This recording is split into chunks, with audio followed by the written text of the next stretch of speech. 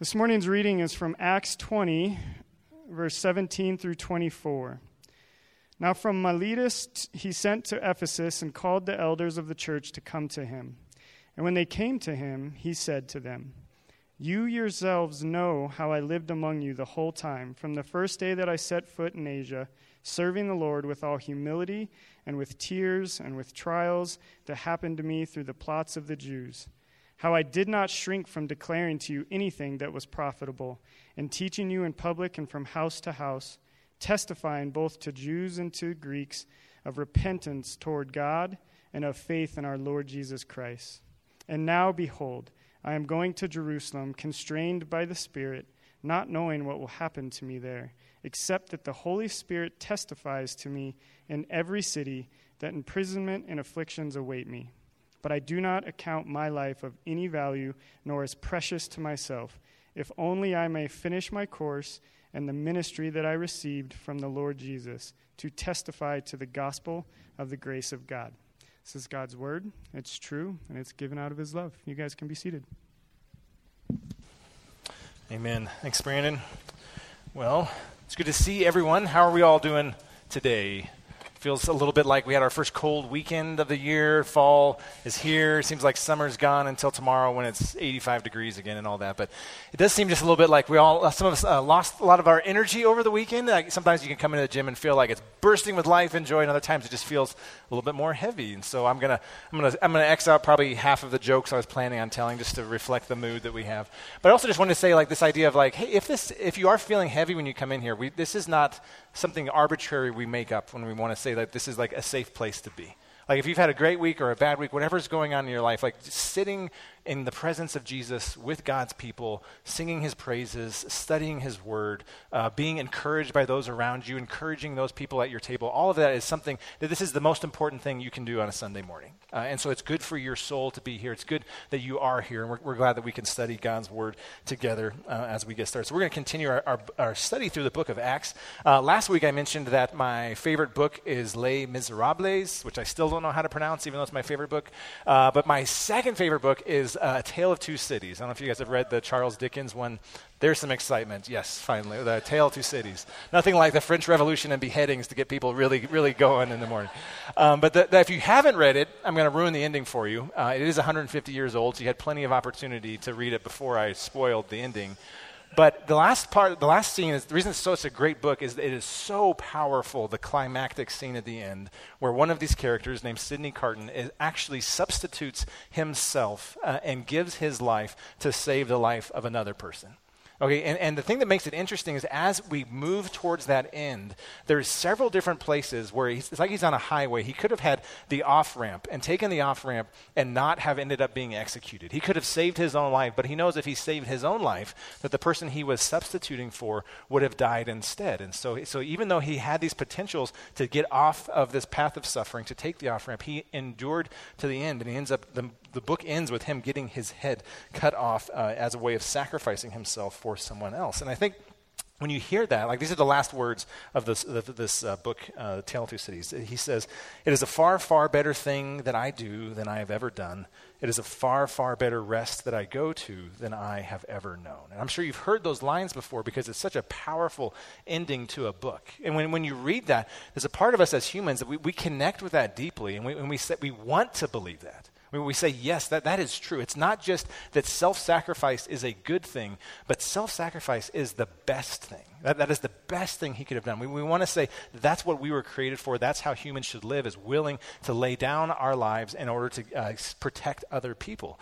The problem is, as much as we affirm that, as much as we agree with that principle, it doesn't take much suffering in our life, much difficulty in our life before we think, wait a second, something's going wrong. And those off-ramps, the idea of like getting out of the path of suffering, out of the path of sacrifice, and finding our own comfort, those off-ramps get more appealing the harder our lives get. That's something that's inherent in all of us. And I think with our faith in Jesus, our following Jesus Christ, that it can feel the same way. We want to say, yes, I will follow Jesus no matter what it costs me. Whatever he asks of me, I will be willing to sacrifice myself in order to be true to my Lord and Savior. But again, the problem is a little bit of suffering comes into our life, a little bit of difficulty, and no matter how small, we start to question whether or not we're doing the right thing. And we start to ask God, like, wait a second, what's going on? Why are you allowing this pain in my life? You know, we've all heard that phrase that God loves you and has a wonderful plan for your life. And in our minds, wonderful and painful cannot coexist. So if there's pain in our life, it must mean that God's wonderful plan has come crashing down around us. And we start to look for those off-ramps where we say, how could I pursue comfort? How could my life get back to running the way that I want it to run instead of the path of following Jesus? So here's why this is important for us as we study the book of Acts. As we've gone through this is like week 32 or something in the study of the book of Acts. And what we've seen almost every single week is that as followers of Christ, the Spirit, if you are a believer in Jesus, the Holy Spirit resides in you. And because the Spirit resides in you, you have been given a spiritual gift. You've been given a ministry. You've been given the opportunity to proclaim how great Jesus is and to give of yourself for the glory of Jesus. That's what it means to have a ministry. We all have a ministry God is calling us to. But we also know as we evaluate our lives and our experience and our ministries, that ministry God has given us often comes with great difficulty. And the more difficulty that our ministry brings, the more difficulty that being obedient to Jesus brings, the more appealing those off-ramps begin to sound. It seems like maybe we could find a way to get our life back to the comfortable place that we want to go. So this morning we're going to look at Paul's journey. He's headed towards Jerusalem, and he's going to have several different off-ramps that seem very appealing. Seems like this is a really good place to just call it a day, close up shop, and go pursue something else. But instead, Paul endures, and we're going to see from his story what Jesus is teaching each of us in the midst of our own ministries and difficulties. So let's pray, and then we'll get started.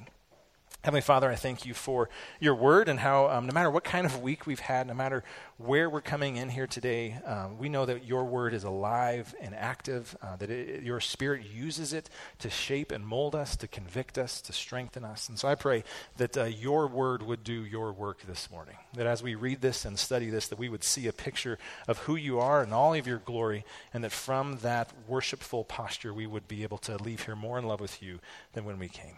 Yes, in Jesus' name we pray. Amen. Amen. So that passage that Brandon read as we got started, like this is Paul is wrapping up his third missionary journey. He is headed towards Jerusalem. And so as he heads to Jerusalem, the reason we had to study that passage or read that is because nothing that takes place is going to make sense without three of those verses there. So if you want to look again at verse 22 and through 24, this is how Paul describes himself to the elders in Ephesus. He says, "Now behold, I am going to Jerusalem, constrained by the Spirit, not knowing what will happen to me there, except that the Holy Spirit testifies to me in every city that imprisonment and afflictions await me. But I do not account my life of any value, nor as precious to myself, if only I may finish my course in the ministry that I received from the Lord Jesus to testify to the gospel of the grace of God." Okay, now remember that phrase, God loves you and has a wonderful plan for your life? You listen to Paul describe what he is doing. He says he's constrained by the Spirit. The only thing he knows about his future is that imprisonment and afflictions await him when he arrives in Jerusalem, and he's going anyway. And it kind of makes you want to scratch your head and be like, Paul, what's going on in your life? Why did you watch too many depressing movies lately? You've been listening to some sad music, reading just the Old Testament? This sounds like an Old Testament version of God, right? That's about pain and suffering. It's not about the New Testament Jesus who's just soft and cuddly. He would never ask us to do anything difficult, right, Paul? That's kind of how we approach his thinking. But look what happens as he continues this obedience to Jesus. Chapter 21, beginning in verse 1. It says, "And when we had parted," so Luke, the author of Acts, is back with Paul again. It says, "And when we had parted from them and set sail, we came by a straight course to Kos, and the next day to Rhodes, and from there to Patara. And having found a ship crossing to Phoenicia, we went aboard and set sail. When we had come in sight of Cyprus, leaving it on the left, we sailed to Syria and landed in Tyre. And from there the ship was to unload its cargo. And having sought out the disciples, we stayed there for 7 days. And through the Spirit, they were telling Paul not to go on to Jerusalem." That's a really interesting phrase. "When our days there had ended, we departed and went on our journey. And they all, with wives and children, accompanied us until we were outside the city. And kneeling down on the beach, we prayed and said farewell to one another. Then we went on board the ship, and they returned home." So this is he's progressing on his journey. If you followed the map, he would have crossed over from Greece. He's landed just a little ways north of Jerusalem on his path. And some things that stand out here is they land in the city of Tyre. Paul apparently doesn't know anyone in the city, so he begins to look for other Christians. And even though he doesn't know these people, most likely, after spending only a few days with them, their hearts are so knit together that they're weeping and praying as Paul begins to leave. There's this affection that grows grows between brothers and sisters in Christ that we see here and we've seen all throughout the book of Acts. It's a beautiful picture of what it means to be a follower of Christ, is that you are a part of a new family. And when you come into the family of God, everyone in this room who is also a believer in Jesus is your brother and sister in Christ. And we can have that same affection that Paul had with these people here, even though they were just new acquaintances here. The other thing that we see is interesting, I think, is that when they pray before they leave, it says that they all kneel down and they pray together. And I think we don't talk often enough about our body postures, our physical bodies, and how our physical bodies can align with and facilitate what God is doing in our hearts. So there's something to, like, you can pray in any posture you're at. You can pray out loud. You can pray quietly in your own head. You can do it standing or kneeling or laying down, whatever it is. But there's something about certain activities that our bodies do that get our souls in line with what God is trying to do in our hearts. So when they kneel by the beach, kneeling is a sign of submission. It's a sign of reverence. They're showing that they're submitting their prayers to God's will. And I think even like at our church, sometimes like a lot of people when we're singing songs, people raise their hands. And we wonder if you're not from a tradition that does that, it's like, why are we raising our hands? But it's something deep in the human soul that knows when I am responding to something, my body needs to engage what I'm doing. Okay, and here's all the evidence you need for that. Today, the NFL season kicks off, which means the largest churches in the country is 16 different churches around the country that seat 80,000 people. And for their worship service, they have 22 men on the field playing this game for about 3 hours. And what happens when one of those worship leaders scores a touchdown? Everyone in the stands stands up and they raise their hands, right? Their body can't help but celebrate what they're seeing happen on the field. And so we believe as Christians, if Jesus has taken our sin upon himself, if he has offered us forgiveness and grace and mercy and fellowship with God, then how can we not respond to what Jesus has done by worshiping him? Okay, that's why when fans yell in the stands, it's the same thing we're doing here every Sunday morning when we sing Jesus' praises. We're saying that our body needs to align with what God is doing in our hearts. That's what happens when they kneel by the beach. But the important thing here for us this morning as we're studying this passage to see is that phrase where it says, through the Spirit, they were telling Paul not to go on to Jerusalem. So these people at this city have this prophetic word. They receive something from the Lord, and they're telling Paul through the Spirit, they're receiving this prophecy that Paul should not go on to Jerusalem. But then Paul goes anyway, and that should be very interesting to us. Let's see what happens as we keep going. Verse 7. When we had finished the voyage from Tyre, we arrived in Ptolemais, and we greeted the brothers and stayed with them for 1 day. On the next day, we departed and came to Caesarea, and we entered the house of Philip the evangelist, who was one of the 7, and stayed with him. He had 4 unmarried daughters who prophesied. While we were staying for many days, a prophet named Agabus came down from Judea. And coming to us, he took Paul's belt and bound his own feet and hands and said, "Thus says the Holy Spirit, this is how the Jews at Jerusalem will bind the man who owns this belt and deliver him into the hands of the Gentiles." When we heard this, we and the people there urged him not to go up to Jerusalem. So again, I think Luke is telling this story. He was recounting the events that he actually lived through. And I think in order to do this passage justice, we need to feel the same tension that Luke and all of Paul's companions would have felt in this moment. Okay, so pay attention to what's happened now. Paul had a prophetic word from the Holy Spirit while he was in Ephesus that going to Jerusalem would lead to his suffering. He goes to this second city of Tyre, and people full of the Holy Spirit tell him through the Spirit that if he goes to Jerusalem, he will suffer and he shouldn't go. Now he arrives in this next city. This is like the neighboring city to Jerusalem. He's only 60 miles away from his destination, and he receives a third prophecy, a third word from the Holy Spirit that says if he goes to Jerusalem, he will suffer. And so because of that, all these people who love Paul begin pleading with him, saying, "What are you doing? You have to take that off-ramp. If you keep going on this path, you're going to end up in Jerusalem, and God is telling you there will be pain for you there. When there's this nice, easy exit ramp, you could just hang out here. Or heck, go back to Ephesus. Go anywhere else besides Jerusalem. But obviously, Jerusalem is not the place you should go because the only thing awaiting you in Jerusalem is more pain and suffering." So it's one thing for us to say, I feel God's leading me to do something. I'm going to gear up for something difficult in my future. It takes a whole nother degree of fortitude and endurance and grit to say, even when people who love me are pleading with me not to do something, I'm going to do what I think God is calling me to do. Okay, that is a whole nother realm of obedience to God that Paul is demonstrating here, that we have to talk about what's going on in this situation. That off-ramp seems very appealing. So listen to how Paul responds to all of their pleas.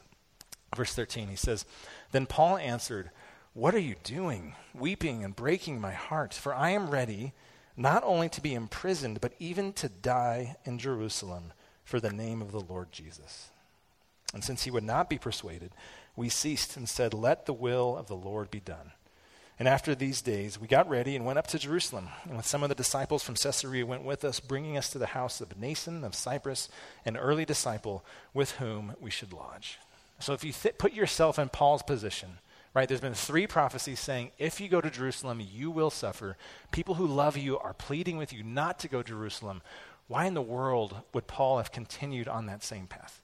Again, that off-ramp seems very appealing in this instance. And so there's also this question of like, what's happening here? Why did he do this? I mean, because what these people are saying is the Holy Spirit is telling us you shouldn't go.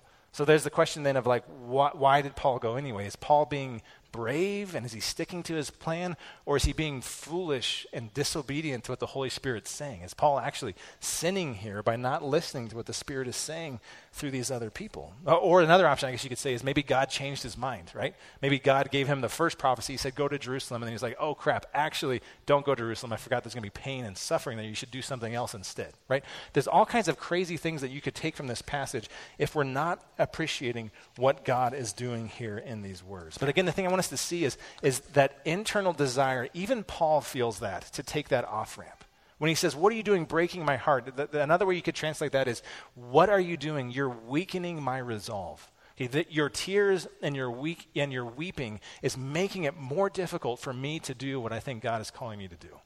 So in order to understand what's happening here, we have to talk a little bit about this gift of prophecy. Okay, so prophecy isn't something that we talk about enough. I think it's a very important gift that God still uses in the church today to encourage his people.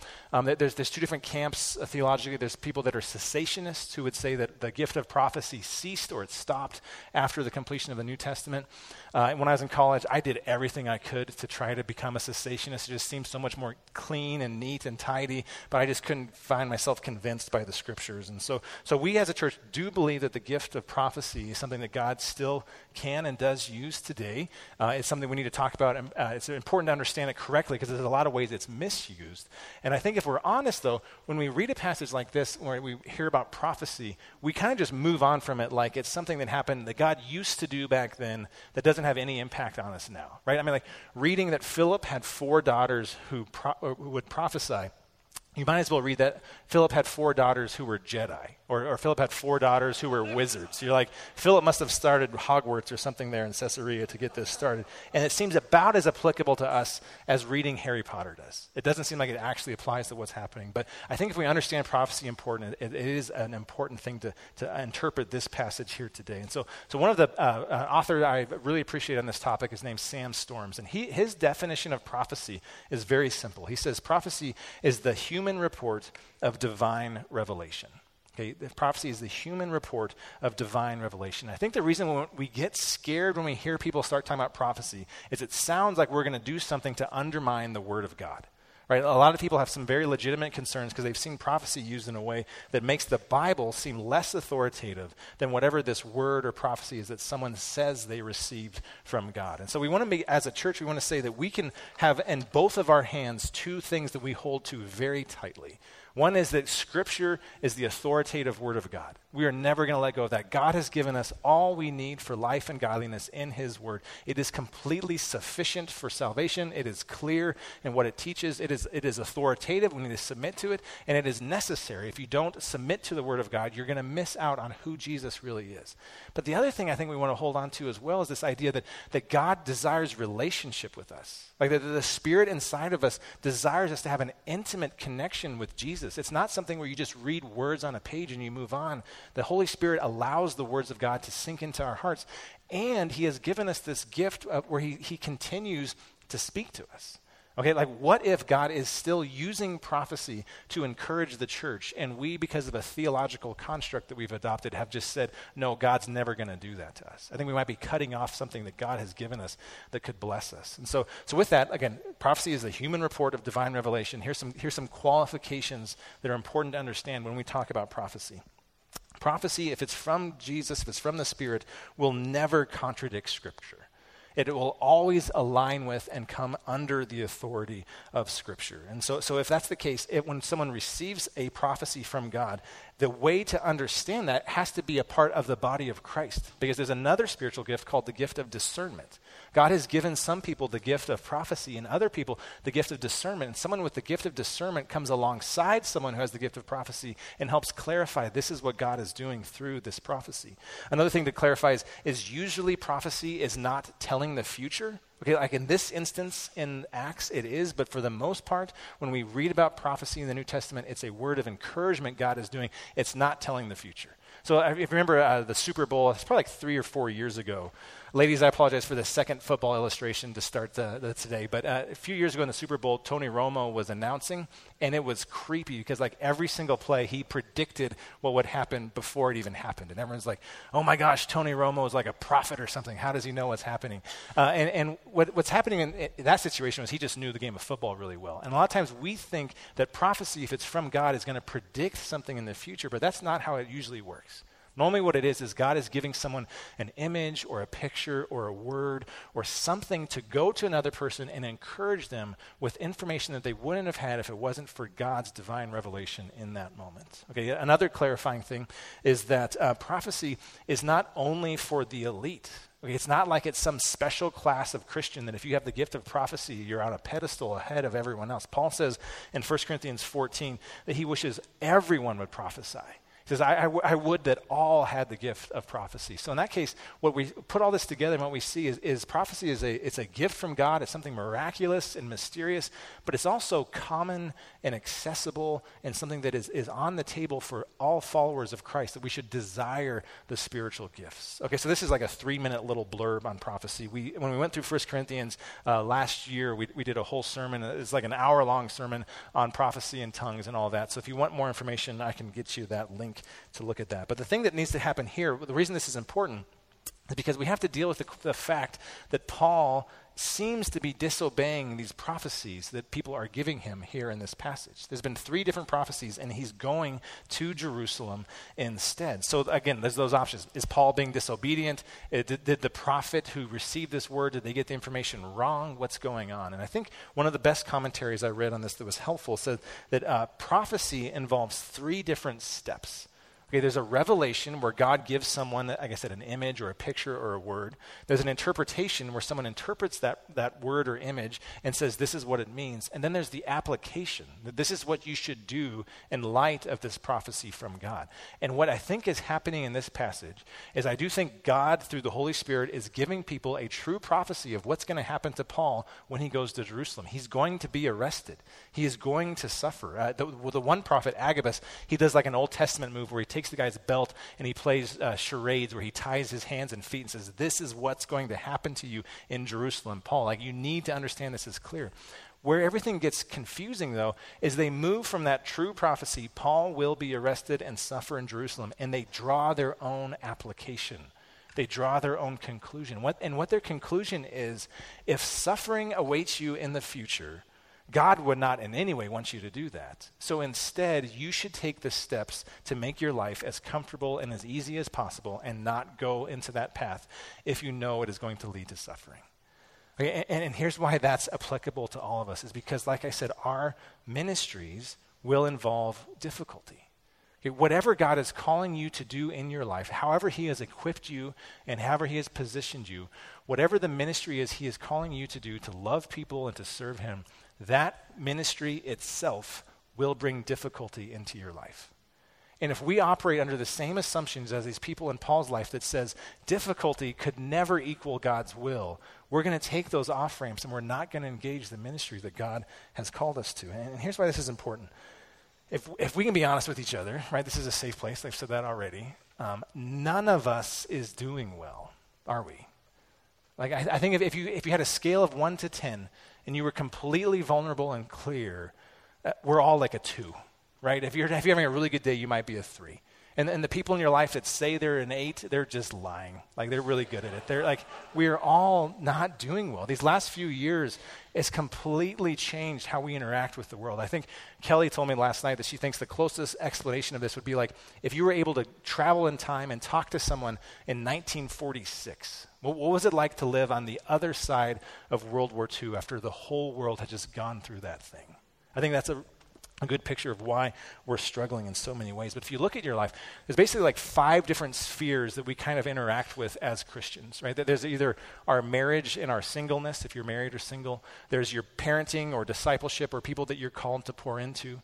There's your work environment, your vocation, whether you're stay at home or whether you work in the marketplace.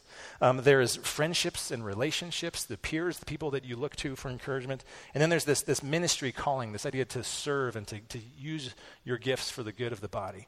And if you look at each of those 5 spheres, if you have 1 or 2 of those spheres going well right now, you are in the minority. I think most of us, 3 or 4 of those areas of our life, it just really feels like we're struggling. And we don't even know why. That there's just difficulty after difficulty. People are quitting jobs and moving across the country. People are leaving their spouses. Marriages are being strained.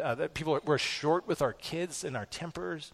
Our workplaces are stressed. Our friendships are strained.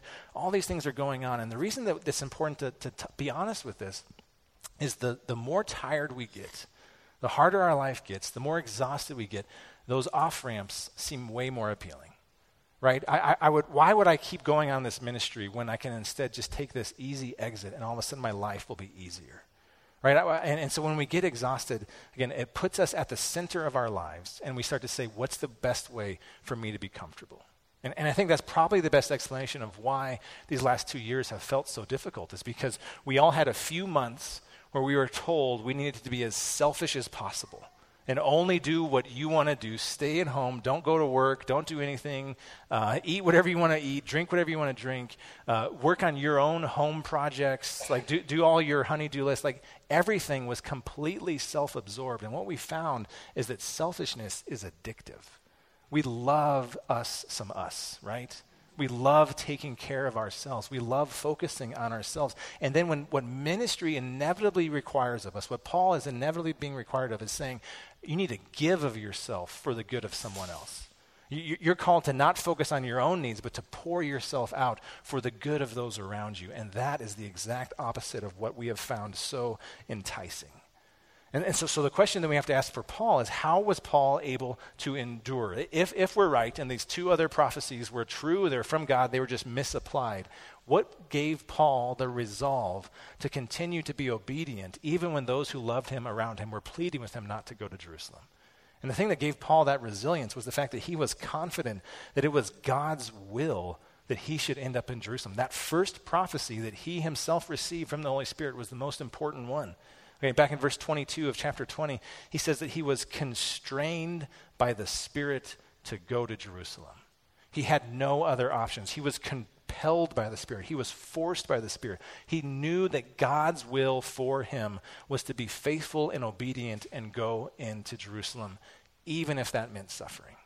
That's the thing that gave him the resolve to be obedient when it seemed so easy to take the off-ramp instead. And so what happens then in response to that is also a beautiful thing. In verse 14, when everyone pleads with him to change his mind, when it's obvious he's not going to change his mind, what they all do is they say, let the will of the Lord be done. And I think you can either take that as like a resignation, like throwing up their hands, well, whatever, I guess God's sovereign, he'll work this out. What I think they're doing is it's a humble posture of submission, saying, let the will of the Lord be done. God's sovereignty in the midst of difficulty and suffering is the most comforting blanket we can wrap ourselves in. Okay, when life is difficult, the thing that should bring us the most comfort is knowing that God's will in fact be done. Oswald Chambers says it this way. He says, to choose to suffer means that there is something wrong. Okay? To choose God's will, even if it means suffering, is a very different thing. No healthy saint ever chooses suffering. He chooses God's will, whether it means suffering or not. Okay, that's how Paul was able to endure, is because he knew what God's will was for him, and he was obedient to that, knowing that it would also bring with it some suffering. So if you evaluate your ministry, what is God calling you to do? How is he calling you to serve and to give of yourself for his glory and to love other people? And then evaluate the difficulties in your life. And what you have to do with putting those two things together is saying, I will be faithful to God's revealed will, even if it brings difficulty. So if your marriage is difficult, God's will for you is to love your spouse sacrificially and selflessly, just like Jesus loves the church. If your kids are frustrating you, God's will for you is to disciple them with patience and kindness and all the fruit of the Spirit, and to love them and shape them into the men and women they're called to be. If your coworker is frustrating you and annoying you, God's will for you is to love them like Jesus loves them, to put their needs ahead of your own so that you can model the gospel for them. If there is tension in your life, God's will for you is to bear with one another in love, because love covers a multitude of sins. That's what we're called to do. And so we can be faithful to God's will, even if that brings difficulty into our lives. And so the other thing that's fun to see here is this encouragement of that's how the church has always done it. Endurance through difficulty is how God has always worked in his church. I love all the different names that are dropped in this passage. It's like a who's who list of some like hardcore gospel OGs that have been around since the beginning, right? So Philip shows up for the first time since chapter 8. Philip was one of the 7 chosen to serve. His co-worker was Stephen, who was the first martyr. Philip was used to bring the first Gentile convert into the church. I mean, all these amazing ministries were done by Philip. And when we last left him, it was 20 years ago when he went to this city of Caesarea to plant a church there. And we can assume he's been ministering faithfully for 20 years because his 4 Jedi daughters grew up and they continued to follow Jesus. And even that, his 4 daughters, we know from church history that the 3 of those 4 women lived into their 90s, and they were friends with the church historian Papias, who was the chief source that Eusebius used when he wrote the authoritative work on the early church. 3 of those 4 women were used profoundly to bring encouragement to the church. Or Agabus and Nason, 2 different people that we see listed here as well, that we know from Eusebius' church history that those 2 people were 2 of the 70 disciples who followed Jesus. That they were part of the 70 that were in that kind of middle ring of people that Jesus sent out to do evangelism. And so with that we see that their faithfulness is the thing that God used to build the church. Like, they endured through difficulty. They endured through hardship, and that's the thing that God used to continue to grow his church. And so that idea of saying, rather than taking the off-ramp, I'm going to be faithful to the ministry that God has called me to. That's the takeaway from this passage we need to lean into. And this idea of being faithful amidst difficulty is challenging. In one sense, Paul is saying, I'm going to be faithful even if it means death. But I love where this passage goes next, because it shows us sometimes the thing harder than death is just dying to yourself daily, dying to your own pride. Let's wrap up this passage in verse 17 and following. This is a little bit longer section I'm going to read. When we had come to Jerusalem, the brothers received us gladly, and on the following day Paul went in with us to James, and all the elders were present. After greeting them, he related one by one the things that God had done among the Gentiles through his ministry. And when they heard it, they glorified God, and they said to him, "You see, brother, how many thousands there are among the Jews of those who have believed. They are all zealous for the law, and they have been told about you that you teach all the Jews who are among the Gentiles to forsake Moses, telling them not to circumcise their children or walk according to our customs. What then is to be done? They will certainly hear that you have come. Do therefore what we tell you. We have 4 men who are under a vow. Take these men and purify yourself along with them and pay their expenses so that they may shave their heads. Thus all will know that there is nothing to what they have been told about you, but that you yourself also live in observance with the law. But as for the Gentiles who have believed, we have sent a letter with our judgment that they should abstain from what has been sacrificed to idols, and from blood, and from what has been strangled, and from sexual immorality." Then Paul took the men, and the next day he purified himself along with them, and he went into the temple, giving notice that when the days of purification would be fulfilled, and the offering presented for each of them. So if you read on, you know that this decision to agree with what James is asking him to do, this is the decision that leads to Paul being arrested. Okay, this is the act of faithfulness that will lead to him being imprisoned and eventually beheaded in Rome several years after that. But what's happening here, because this is a longer section, is Paul has been the apostle to the Gentiles. Through his ministry, people who are not ethnically Jewish have come to worship Jesus. And because of that, there's some tension between the church in Jerusalem that is chiefly Jewish and the churches elsewhere in the Roman Empire that are chiefly full of Gentiles or non-Jewish people. And so there's this image that James, the James we read about here, is the brother of Jesus who wrote the book of James we have in the New Testament. And there's this idea that James's ministry and Paul's ministry are in tension. That James is the Jewish guy and Paul is the Gentile guy, and because of it, they preach different gospels. And what's happening here is they're both displaying unity, saying that a united church is what they are pursuing. And so what James is asking Paul to do is he's saying, hey, there's thousands of Christians here in Jerusalem who are zealous for the law, that they love their Jewish heritage. They're not sinning by continuing to circumcise their kids and to follow some of these cultural practices, but they are upset that they think you are telling other Jewish people to stop being Jewish and to engage in what the Gentiles are doing.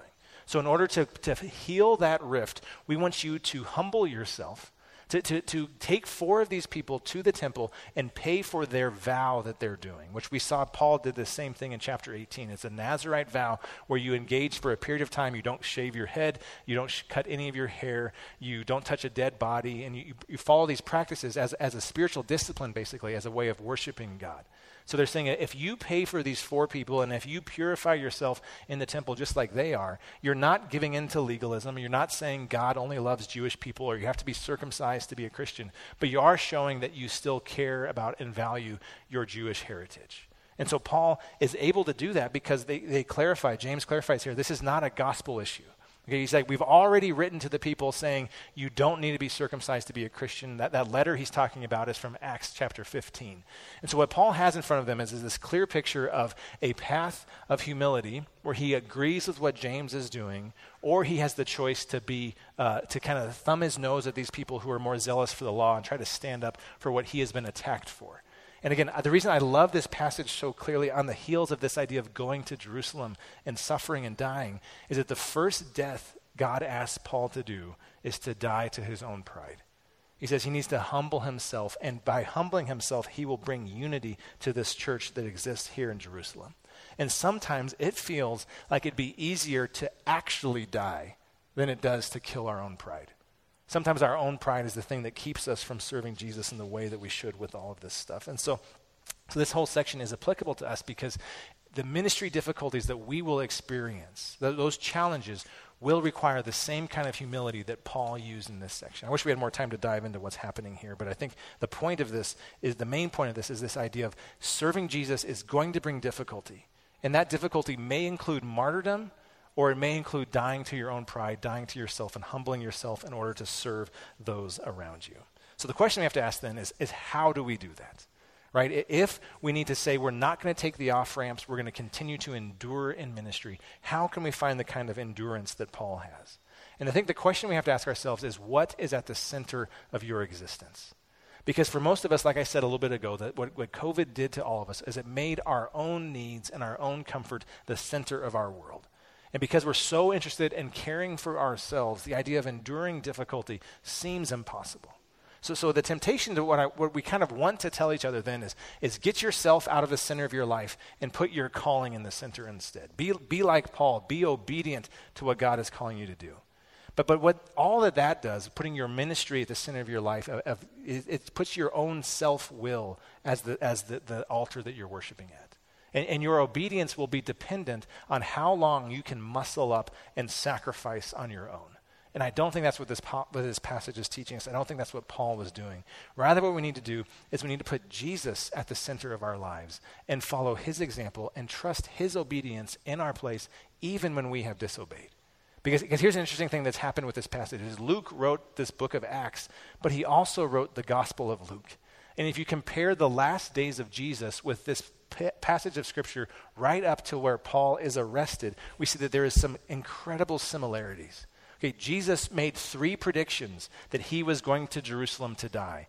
Paul receives 3 prophecies saying he's going to Jerusalem in order to be arrested and eventually die. Jesus says in Luke it says he set his face towards Jerusalem. He was steadfast in his resolve. Paul is steadfast in his resolve to keep going.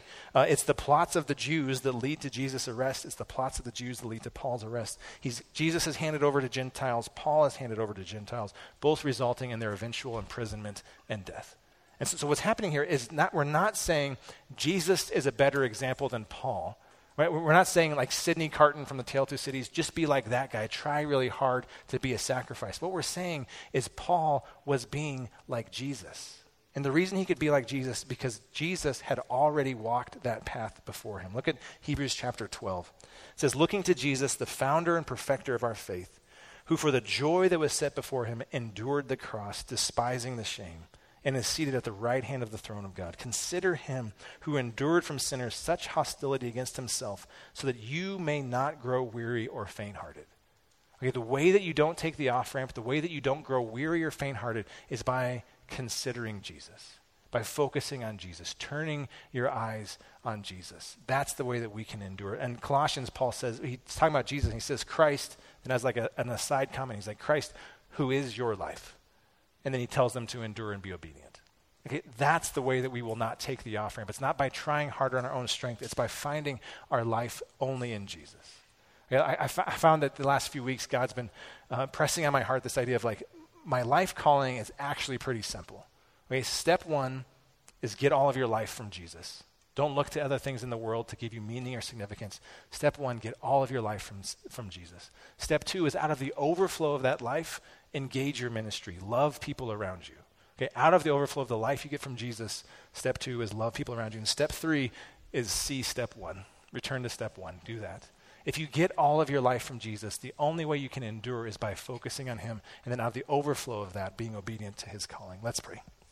Heavenly Father, I thank you for this passage and for the fact that we can see what Paul endured and through this story see a clearer picture of what your Son endured for us, for our sake, when he became sin and took our sin upon his shoulders so that we could find forgiveness when we trust in him. So I pray, God, that as we endure our hardship this week, as we endure difficulty, that we would not be tempted to take those off-ramps to exit our ministries, but instead we would be faithful to serve you out of the overflow of the life that you have given us. It's in Jesus' name we pray. Amen. Amen. All right, well, this is a little bit longer section today, so we're going to have to cut into some of the discussion time that we have in front of us. But we do want to spend probably about 5 minutes at our tables discussing some things. If you're new here, the reason we sit at tables is so we can, on a weekly basis, process what God has shown us through his word. So there's 3 questions here. There's not time to get through them all, but the good news is our DCs, our small groups, are doing sermon-based studies this week. So if you are in a DC, you will get the chance to process these questions in much more depth in your group. If you're not in a DC, this is a great plug for a reason to why you should join a small group, and you can process these questions this upcoming week. So first of all, as we have asked throughout our study of Acts, what ministry has Jesus called you to? What is your calling, your ministry? Where is God calling you to serve? Secondly, what does an off-ramp from that ministry look like? And how have you been tempted to take the off-ramp? What are the things that make you not want to endure? And what does quitting on your ministry instead of enduring like Paul did look like? And then lastly, what tools has Jesus used to enable you to endure in your ministry these last 2 years? How is Jesus the one who has given you life and strength? So like I said, we'll do that for about 5 minutes, and then we will end this morning with a time of worship. Sorry to cut you all short. We want to respect the time of the volunteers in the back. We practice open communion here at Missio Dei, so if you are a follower of Christ, you're welcome. We have a few tables around the room to partake of that, and we also have an offering box in the back that is also another way we worship, as well as singing, praising the Lord.